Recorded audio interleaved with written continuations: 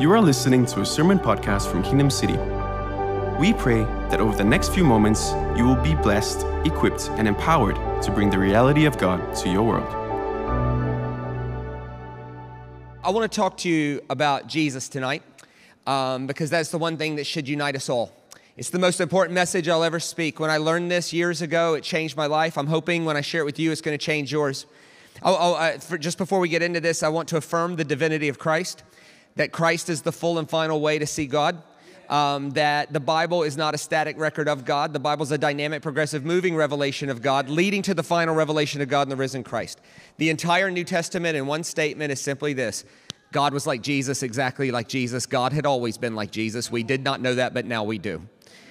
And I take the divinity of Christ very seriously. I take it so seriously, as a matter of fact, I have a 10-part series out there called The Nature of Christ, which is a university-level Christology course. That's how serious I take it. I affirm the divinity of Jesus. Kingdom City affirms the divinity of Jesus. Everybody in leadership here affirms the divinity of Jesus. But that's not the part I want to talk about tonight. We also affirm Jesus was fully human. And the problem with seeing Jesus as only God is it's very easy to justify not living how he taught us to live.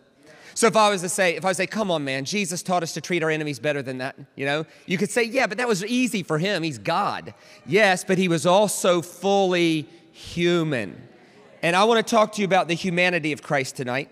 Not because the divinity of Christ doesn't matter. As a matter of fact, I take it really seriously and did a whole series on it and all that. Like I affirm that, and we could explore that infinitely. But tonight, I want to talk about his humanity because I don't think Jesus' humanity gets enough playtime. And in his humanity, Jesus on the earth was a rabbi. How do I know that? Because they called him rabbi.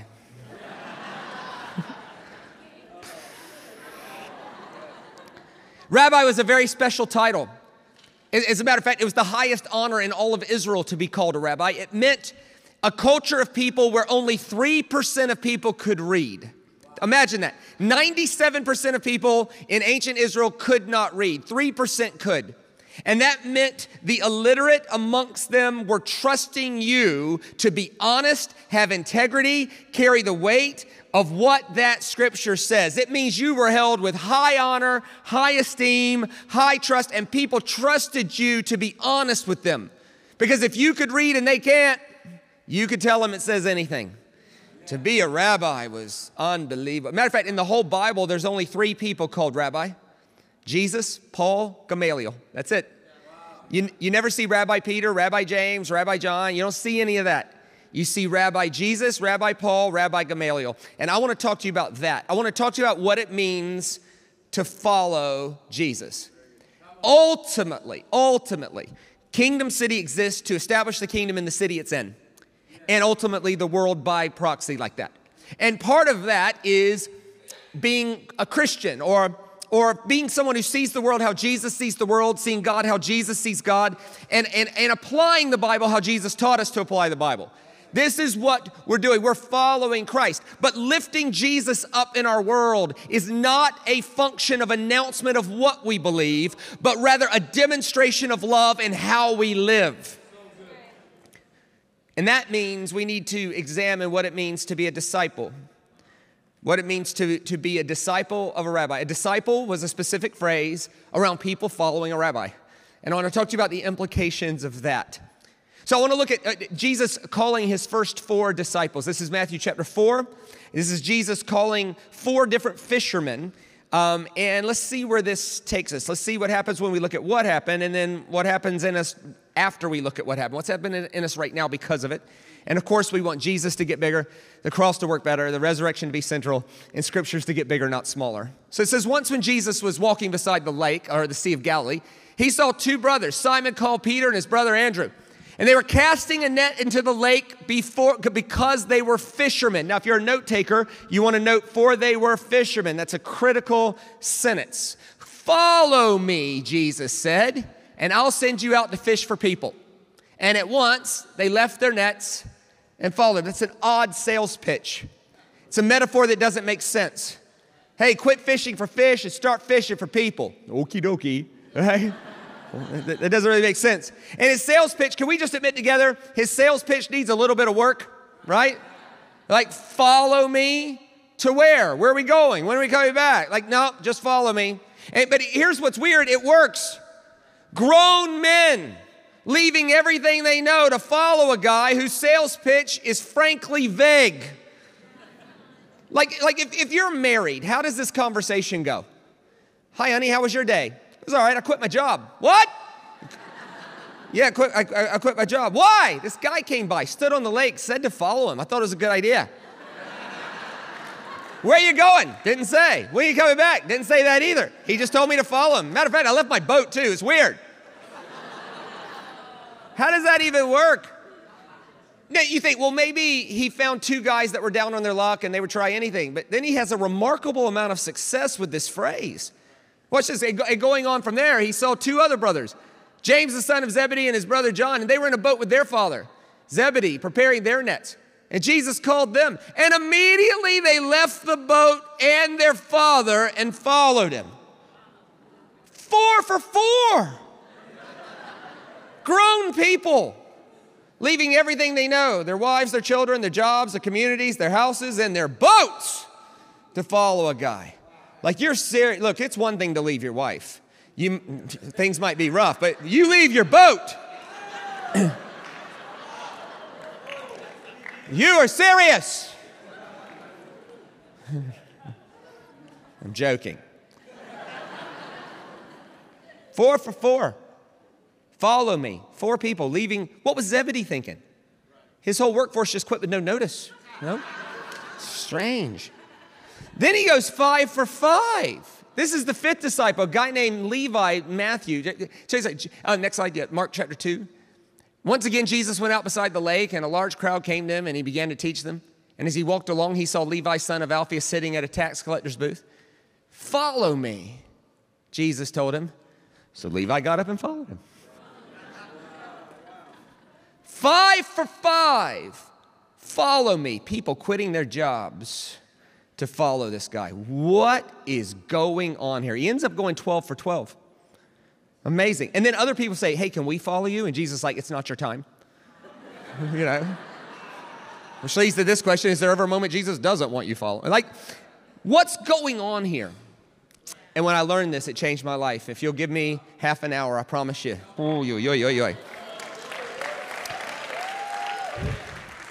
See, the highest honor in Israel was to be considered a rabbi. Every boy wanted to be a rabbi. It meant you were trusted with Torah. Everywhere Jesus turned up, oh, rabbi, read us something. Why? Most of them couldn't read. They're handing him synagogue scrolls and, hey, finally, someone's here to tell us what that's talking about. It was just an unbelievable, it's sort of like this. In America, where I grew up, everybody wants to play in the NBA. We all want to play in the NBA. We love the NBA. We want to be, LeBron or Steph Curry, like all of us. Every American child wants to play in the NBA. But how many of them are ever actually going to play in the NBA? None of them. At some point, all of us are told, I'm sorry, you're not good enough to play at the next level. You're going to have to go earn a living somewhere else. But the best of the best of the best of the best of the best of the best of the best of the best of the best of the best of the best of the best of the best of the best make it to the NBA. That's how it works. That's why every 45-year-old man in America has a back in the day story. Like, I was awesome back in the day. Then my knee. I just hurt my knee. The truth is, you just weren't that good, right? Only a select few people are ever that good. That's what it was to be a rabbi. Every Hebrew boy wanted to be a rabbi, but at the end of the day, only the best of the best of the best of the best of the best of the best of the best of the best of the best made it. Everybody else was cut. Everybody else was told, I'm sorry, you're disqualified from ministry. Go back and earn a living at your family trade. But the best made it. Let me walk you through what it took in Jesus' world to be a rabbi, okay? Step number 1, you had to memorize Leviticus by the age of 6. How many of us are disqualified already? You're just done, right? You had to memorize Leviticus by the age of 6. If you memorized Leviticus by the age of 6, you graduated to the first school. Let me show you the name of the first school. Next slide. It's called the Bet Sephar. Now, the Bet Sephar, it literally translates the school of the book. It lasts from 6 to 12. And from 6 to 12, you had to memorize the entire Torah, Genesis, Exodus, Leviticus, Numbers, and Deuteronomy, right? You had to memorize the entire book. If you memorized the entire book and proved you memorized the entire book, here's what you would do. They would just quote any part of Torah to you, and when they stopped, you had to pick it up without missing one word, right? That qualified you to take an exam. Right? So just to take the exam, you had to memorize the whole book, which leads to this question. If to take the exam, you have to memorize the whole book, what could they possibly be testing you on? At 12 years old, they gave you a Torah exam that was not based on your mastery of content. You had to memorize the book to take the test. It was based on your ability to ask questions about the scriptures in order to keep a conversation about God going. The greatness of rabbis was not known for their ability to answer questions. It was known for their ability to ask the right questions in order to keep a conversation about God going. Think about your Bible. When Jesus was 12 years old, he was wowing the teachers of the law with his questions. Now, if you wowed the teachers of the law with your questions, you graduated to the next school. If not, you were told, I'm sorry, you're disqualified for ministry. Go back and earn a living at your family trade.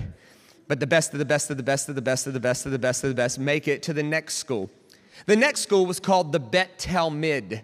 Bet Talmud literally just means the school of disciples. It was first century greenhouse. It was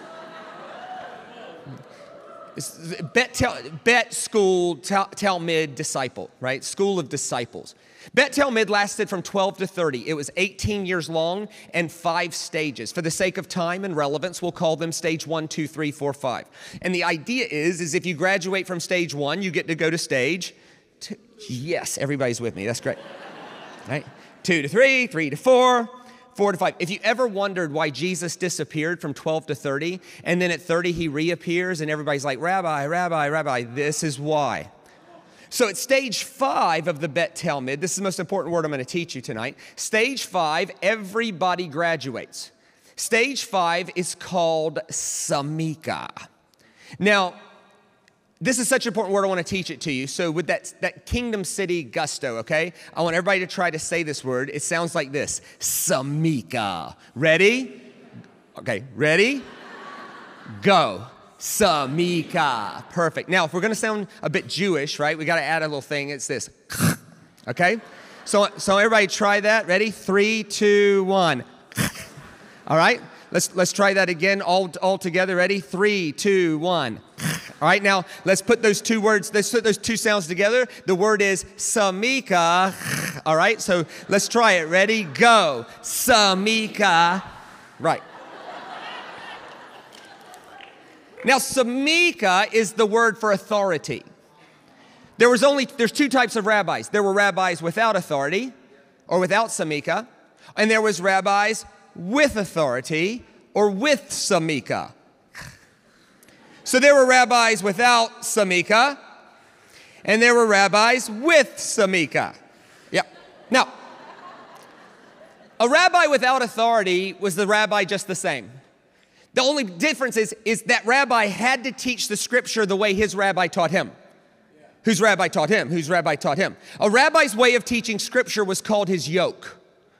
A rabbi's yoke was his summary statement of how he wanted you to live, what he bound, what he loosed, what he forbidded, what he allowed.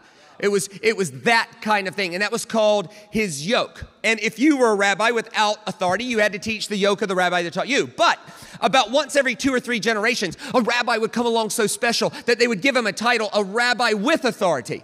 Now, a rabbi with authority was the same as any other rabbi, except for he could make up his own yoke. He could create his own movement in others. So that every yoke in Israel was somehow traced back to some rabbi with authority. Now, here's how they determined whether you had authority or not. When you graduated from rabbi school, they baptized you.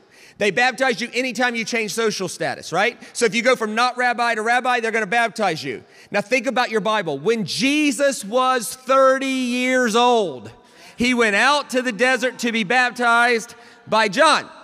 Now, at your baptism, you had to have 2 verbal witnesses to your authority to be considered a rabbi with authority. Think about your Bible. When Jesus was 30 years old, he went out to the desert to be baptized by John. And John says, "Behold, the Lamb of God who takes away the sins of the whole world, whose sandals I'm not worthy to untie." Witness 1, John. baptizes Jesus. Jesus comes up out of the water as a normal, regular rabbi until a second voice speaks. This is my beloved son, in whom I am well pleased. And there was thunder and lightning and birds and rainbows. It's almost like the Father was saying, if no one else is going to speak up, I will. And Jesus comes up out of the water, not just as a rabbi, but as a rabbi with Samika.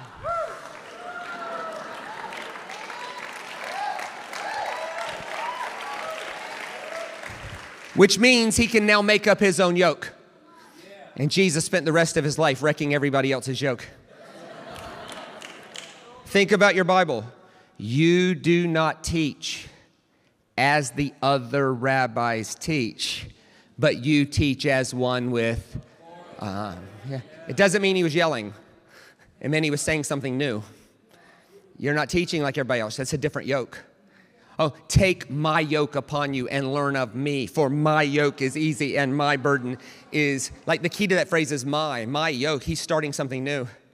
He's doing something different. He's doing something just amazing. Hey, what was Jesus' first sermon called? The Sermon on the? Yeah, why? He had to climb a mountain to create enough space. They were so well attended.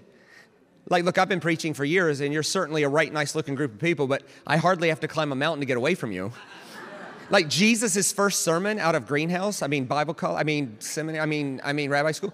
Jesus' first sermon, there's people coming in from everywhere. Why? Well, if rumor got around that there was a new rabbi with Samika, a new rabbi with authority, and his yoke is easier than the burden they've been carrying with other yokes, people would be coming from everywhere to join this movement.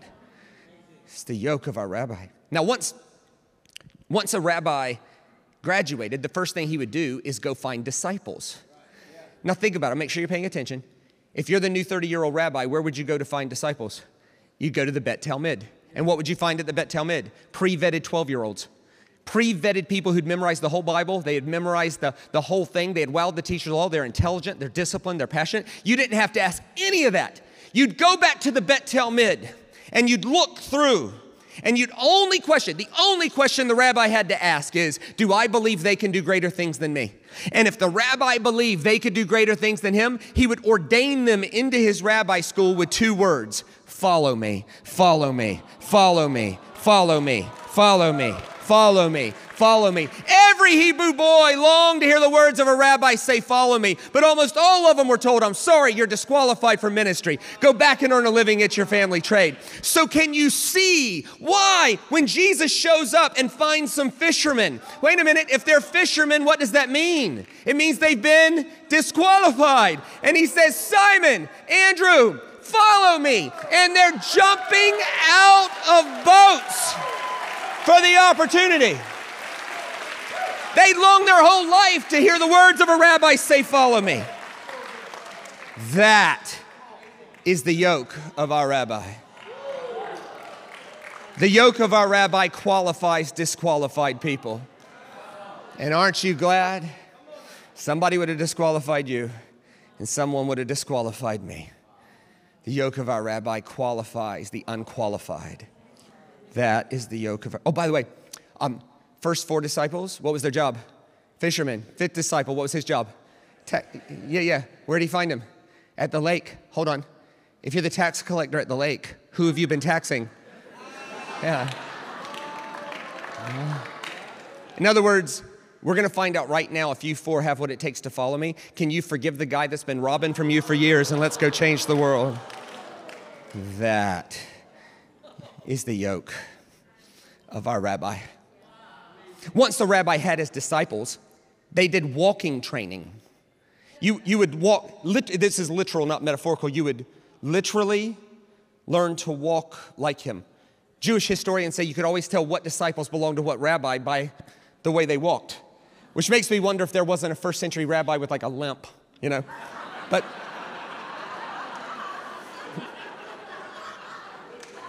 they'd walk. And you could always tell who the best student of the day was. The best student of the day was the line leader, just like in school now. And you could tell who that was because the rabbis wore these special shoes, and it would throw dust up, and it would cover the person right behind him from his waist down in this dust. But it wasn't dust you wanted to wash off. It was dust you wanted to show off. It was an honor to be covered in the dust of your rabbi because it meant you were following the closest behind him. So you'd be covered in dust from your waist down. You'd go back to synagogue, you'd go back to temple, and you wouldn't wash it off. You'd be like, hey, check out my dust. You know? Oh, by the way, you remember there's this one time? Jesus said if you ever go to some place and they don't accept you, what do? You shake the dust. In other words, that's not, by the way, the same guy that said bless your enemies and pray for those who despitefully use you is not cursing somebody here. In rabbinical culture, giving someone your dust was an honor. He's saying if they don't accept you, bless them the best you can, even if it's just the dust off your feet.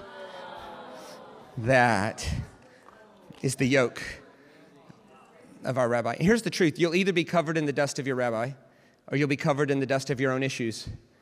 The dust of your mom, the dust of your dad, the dust of your denomination, the dust of that's just what I was always taught, as if that's going to stand the test of time. The hope for the world is not the dust of any of those things.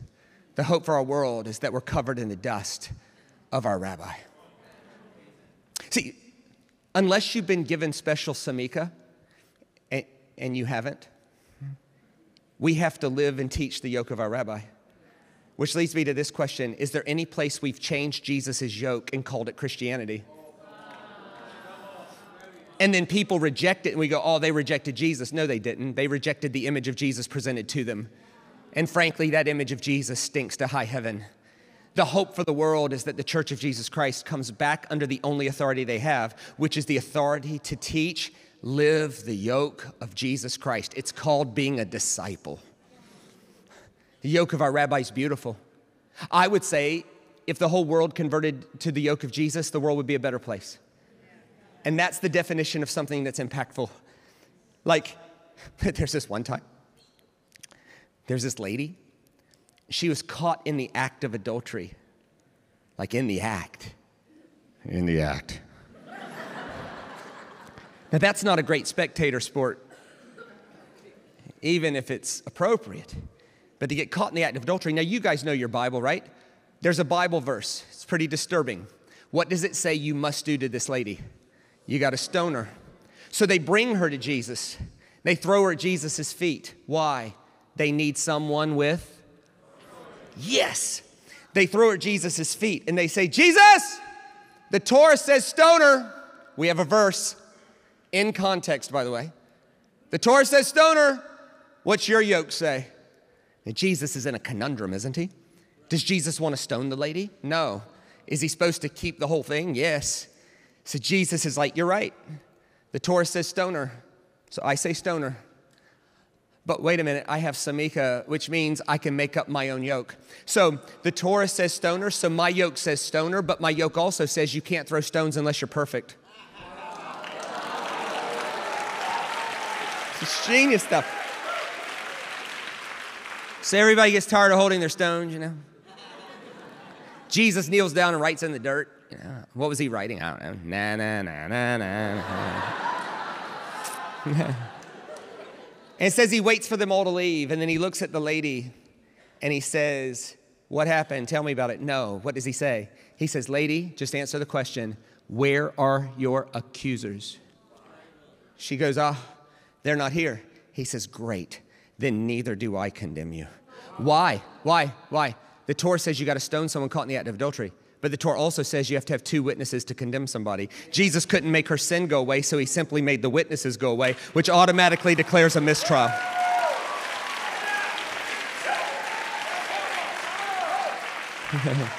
That is the yoke of our rabbi. Which is why there's therefore now no condemnation to those who are.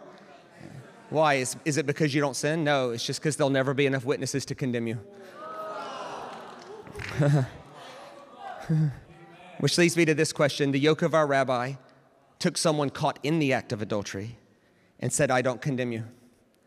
Could your yoke say that? Or have we changed his yoke? My yoke couldn't. I grew up in a church that if you committed adultery, they would announce it from the stage so that all might fear. That's not the yoke of our rabbi. That's the yoke of some jacked up white dude from 1880 with severe daddy issues. And of course, those people leave the church. They go, oh, they rejected Jesus. No, they didn't. They rejected that image of Jesus. The yoke of our rabbi said, I don't condemn you. What's the next line? Now go and sin no more. This is so important. Jesus called all of us to never, ever, ever obsess about being right about the one verse that says stoner. Jesus called his followers to fulfill Scripture, not be right about it. And to fulfill Scripture is to do unto others as you would have them do unto you. If you were caught in adultery, how would you want to be treated? You'd want to be let off the hook, and then you'd want to be challenged to change your life. And that's exactly what Jesus did. He let her off the hook and then challenged her to change her life. See, I've heard Christians reverse Jesus' sentence and call it Jesus. Jesus said, I don't condemn you, now go and sin no more. I've heard Christians say, you better stop sinning so God won't condemn you. That's not Jesus. Jesus says, I'm not condemning you, and may that kindness be the thing that leads you to repentance. That is the yoke of our rabbi. There's this one time. Jesus went to a prostitute's house, which leads me to this question. Is Jesus allowed to do that? Okay, we need to practice this. If I ask if Jesus is allowed to do something, the answer is yes, okay? Jesus goes to a prostitute's house. Is Jesus allowed to do that? Yes. It also leads to this question. Is there a worse place ever to run into Jesus?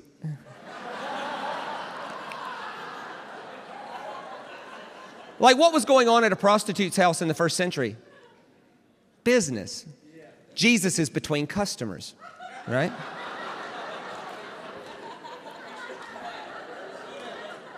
You imagine the guy coming out of the back room, you know? Yeah. And Jesus is in the foyer, and he's like, oh, Jesus!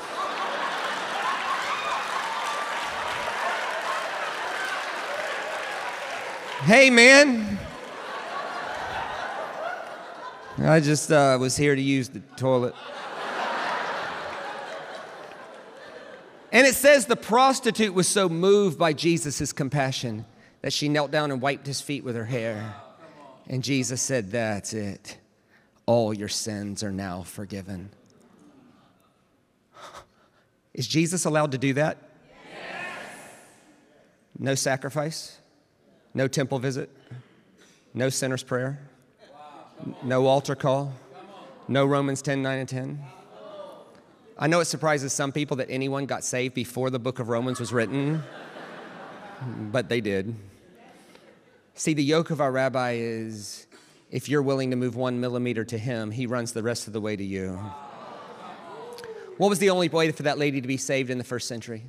Temple ritual. Who's not allowed in the temple?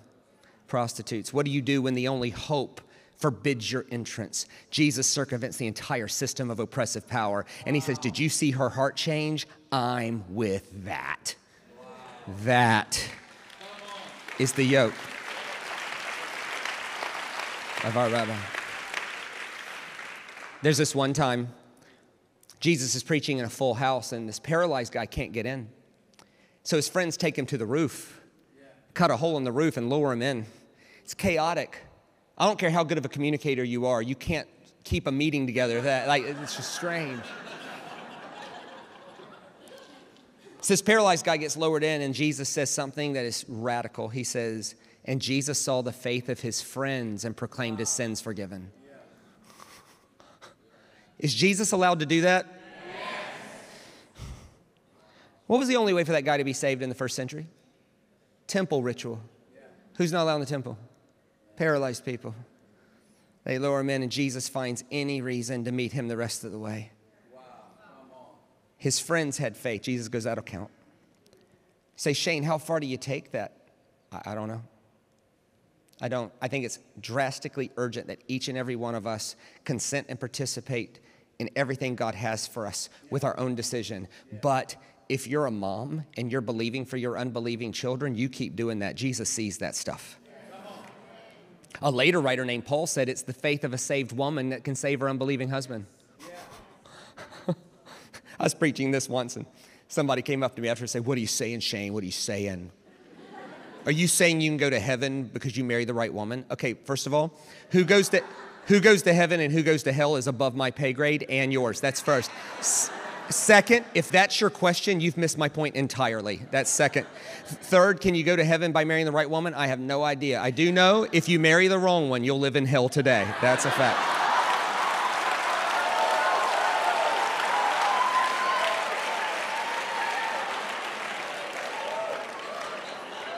The yoke of our rabbi, if anybody moved 1 millimeter towards Jesus, Jesus was rushing the rest of the way.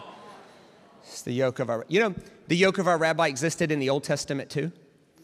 There's this great chapter called Hebrews 11. It lists all these heroes of the faith. By faith Abraham, by faith Moses, by faith Samson, by faith David, by faith, by faith, by faith. Go back and read their story. They all made mistakes with zeros attached. Abraham gave his wife to Pharaoh's harem. If CNN and the internet would have been around back then, what would we be saying about Abraham? If Abraham was available to preach here next Sunday, would you welcome him or would you talk about his past? He's always been qualifying disqualified people. Moses was a premeditated murderer. I looked this way and that and seeing no one, I killed the man and hit him in the sand. Problem was the next day the sand shifted. You got this leg sticking up out of the sand. God said, you'll do. I'll have you write the foundation of whole of Scripture. Samson was sleeping with prostitutes on his wedding night because he got depressed because his best man stole his wife. And God still used him. Samson lost a bet and killed 30 people. That's out of control, man. And God still used him. By faith, David had 700 women. 700 women. My Lord. Committed adultery and murder, get the one he wasn't supposed to. There are Christian denominations that in their written bylaws would never have David preach in their pulpit. But they'll open a book he wrote called The Word of God and fail to see the hypocrisy in that. By faith, Solomon had 1,000 women. 1,000. Solomon was dating the entire city of Subang or something.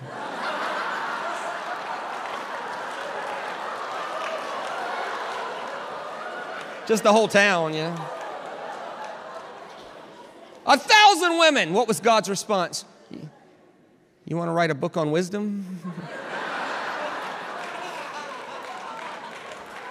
Imagine that conversation. Excuse me, sir. Are you the guy that successfully navigated the affections of 1,000 women? I am. You got to be the smartest guy on earth. Let's write a book together.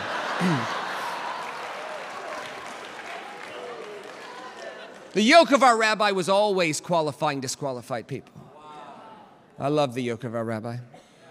I could literally talk about it all night. But if you get hungry, you'll turn on me. So I want to tell 2 more stories. One from the Bible and one from my own personal life. So there's this line in the Bible, it's so strange. It says, Jesus took his disciples to Caesarea Philippi. Quick sentence. Jesus took his disciples to Caesarea Philippi. Well, just a geography lesson. Today, from where Jesus lived to Caesarea Philippi is over an hour drive in a motor car on a paved road. Wow. Like it'd be walking from here past the airport. I mean, you didn't just accidentally go to Caesarea Philippi. And it was the place no Christian would go. Caesarea Philippi was the headquarters of the goat god Pan. It was the most debaucherous, horrible place. Whatever the worst thing going on in KL right now, it's Nickelodeon compared to Caesarea Philippi.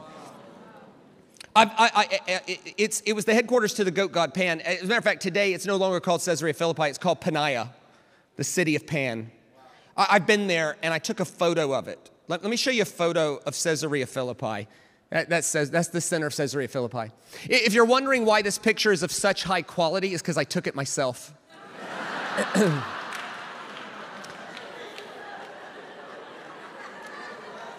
Photographers everywhere are trying to get strangers' arms in their photo. I nailed it. So Jesus takes his disciples to this place. Now over to the right, that's the grotto.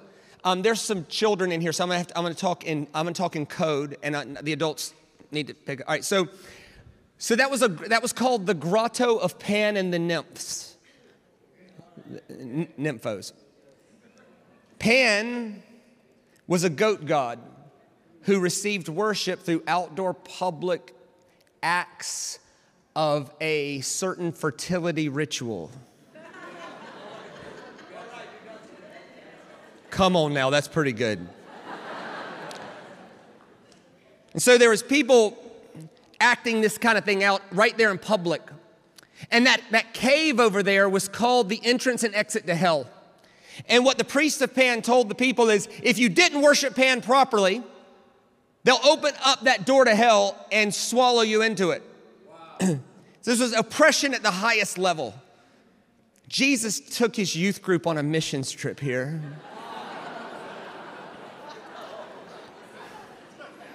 I'd have been fired for sure. And you could see why he has to focus them. Like all this nonsense going on. Crazy stuff. And what does Jesus do? Peter, right here, bro. Right here. Who do you say that I am? And Peter says, you're the Christ, the Son of the living God. And Jesus says, that's right. And upon this rock, we'll build a church. And not even the gates of hell will prevail against it. Jesus walks into the epicenter of the worst debauchery you could possibly imagine. And he doesn't attack them for what they're doing. He doesn't even bring it up. He's like, you're acting like that because you're scared of this? And Jesus stood right over the gates of hell and said, bring it on. That is the yoke of our rabbi. I used to kickbox. I know. I was really good at it. I was really good at it back in the day. Just my knee, you know. I fought in the U.S. Open. I qualified high enough to qualify for the NASCAR World Championships. It's a different kind of fighting. I don't want to fight now. Now they take you to the ground and pull your arm off. But I was good at what I did. I came home from the U.S. Open, and my mom had the video, like the old Beverly Goldberg, you know, big VHS thing. And my friends had come and were watching the fights. And there's a guy in my neighborhood named Kenneth Brown. Kenneth Brown was a freak of nature. I'm 6'2", 86 kilos as I stand here. He was 6'2", 95 kilos in the 8th grade. It never occurred to me he might have failed 5 times, but nonetheless. He was one of these freaks of nature. In 4th grade, we'd go to recess. He'd shave. You know, he was like shaving in the 4th grade. It's just this enormous guy. And he showed up. He called me out. He said, Shane Willard, I think I can whoop you. I said, I think you're right. He said, no, I'm serious. I want to fight. I said, I'm serious. I ain't fighting you. He said, why? I said, you're twice my size, man. You don't fight people twice your size. It's like a rule. He said, I bought boxing gloves to prove I could beat you up. I said, boxing gloves? You said fight. What you meant was box. Because boxing, we're going to put our hands on a mitt. And you can't grab me and take me to the ground. We're going to stand up and fight. Yeah, oh, we can do that. So we go outside. You can picture it. All the friends, fight. They make a ring. I got in the ring with Kenneth Brown. I beat him to death. I was fast. He was slow. I was skilled. He was not. I couldn't hurt him. He's huge. I was just in and out. Pop, pop, pop, pop, pop, pop, pop. I frustrated him, and he decided to try to end the fight with one punch. And he threw this right cross. It's not like any right cross I've ever seen. The problem was the speed of which it came. This is how fast it was. This is real speed.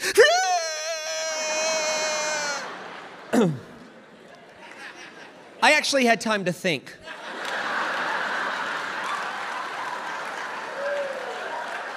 I'll move now. When he finished throwing the punch, he left himself in this position. And never before nor since have I hit a human being this hard. It was a perfect shot, perfect. Big muscles leading small muscles. It wasn't, it was compact, ground up striking. Boom! Right on the base of his chin. Bam! His head snapped back. And I just sort of stood over him like this, waiting for him to fall. His head snapped. I'd never hit anybody that hard. I should have kept hitting him, but I'd never hit anybody that hard in my life. So I just sort of stood over and head snapped back. Knees buckled. He caught his balance. And now he was mad. his face turned red. And he said, "Boy, is that all you got?" And it was.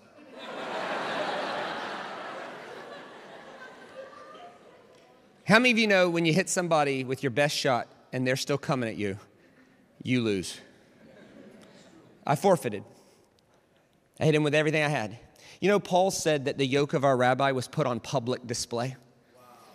Oh, blessed are the merciful. Oh, pray for those who despitefully use you. Oh, don't let the sun go down. Oh, just bless your enemies. Turn the other cheek. Go the extra mile, huh? Oh, right. Okay, so let's see. Can you do it with a 39 lashes? Can you do it with a beating, a mocking, a scourging? Can you do it with nails in your hand? Can you do it hopelessly in front of everybody where they're spitting and mocking and going? And they beat him and they beat him and they beat him and they beat him and they beat him. And every temptation on the cross was, use your infinite power to destroy us. And Jesus, in the most stressful moment possible, would never use his power and violate love. And they beat him and they beat him and they beat him and they beat him and they beat him and they beat him and they beat him and they beat him and they beat him. And he kept loving and forgiving and loving and forgiving and loving and forgiving. This is why any message of Jesus, it's like if you don't do something, Jesus is going to like boom, right? No, that's not the message of Jesus. I don't care if there's a 25-foot cross over the top of the building.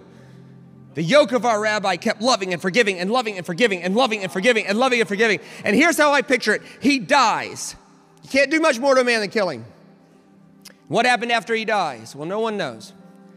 Except for evidently he told Peter, and Peter wrote it in one of his letters, that when Jesus died, he went to hell and preached to the dead. This is how I picture it. Jesus walked into hell and said to Satan, "Boy, is that all you got? You thought you could destroy my yoke by hurting me? By killing me? No. I'm stuck here for 3 days. I'm going to preach the whole time. And when I get out, when I walk out of here, I'm going to cook breakfast on the beach for the very person who denied me in my time of need. And I'm not even going to bring his sin up. I'm going to ask him, do you still love me? And if you still love me after all of this, we're going to go change the world. Because the yoke of our rabbi is love saves the day.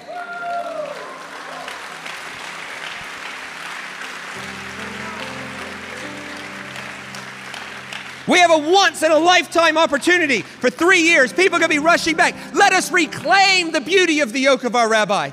We are to be people who fulfill Scripture, not obsess about being right about that one verse, doing unto others as you would have them do unto you, treating people as they are worth and never, ever as they deserve. When we see needs and know we can meet the need, we open our splachnas all over that need.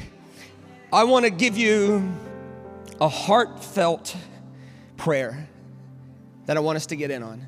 Lord Jesus, may no one ever reject you because of how I presented you. Lord Jesus, forgive me for any place I've changed your yoke. I have no right. Restore me to the beauty of the way of Jesus. Would you look this way? Your hospitality from Monday till now is extravagant. I'm humbled by it. I'm so happy to call all of you my friends, my family.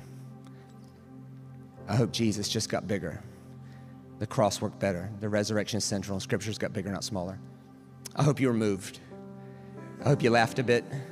I hope you cried a bit. Let's live this thing out. It's the hope of the world. I bless you to know that you serve a God that believes in you more than you believe in him. I bless you to know that the hope for our country and the world is the yoke of Jesus.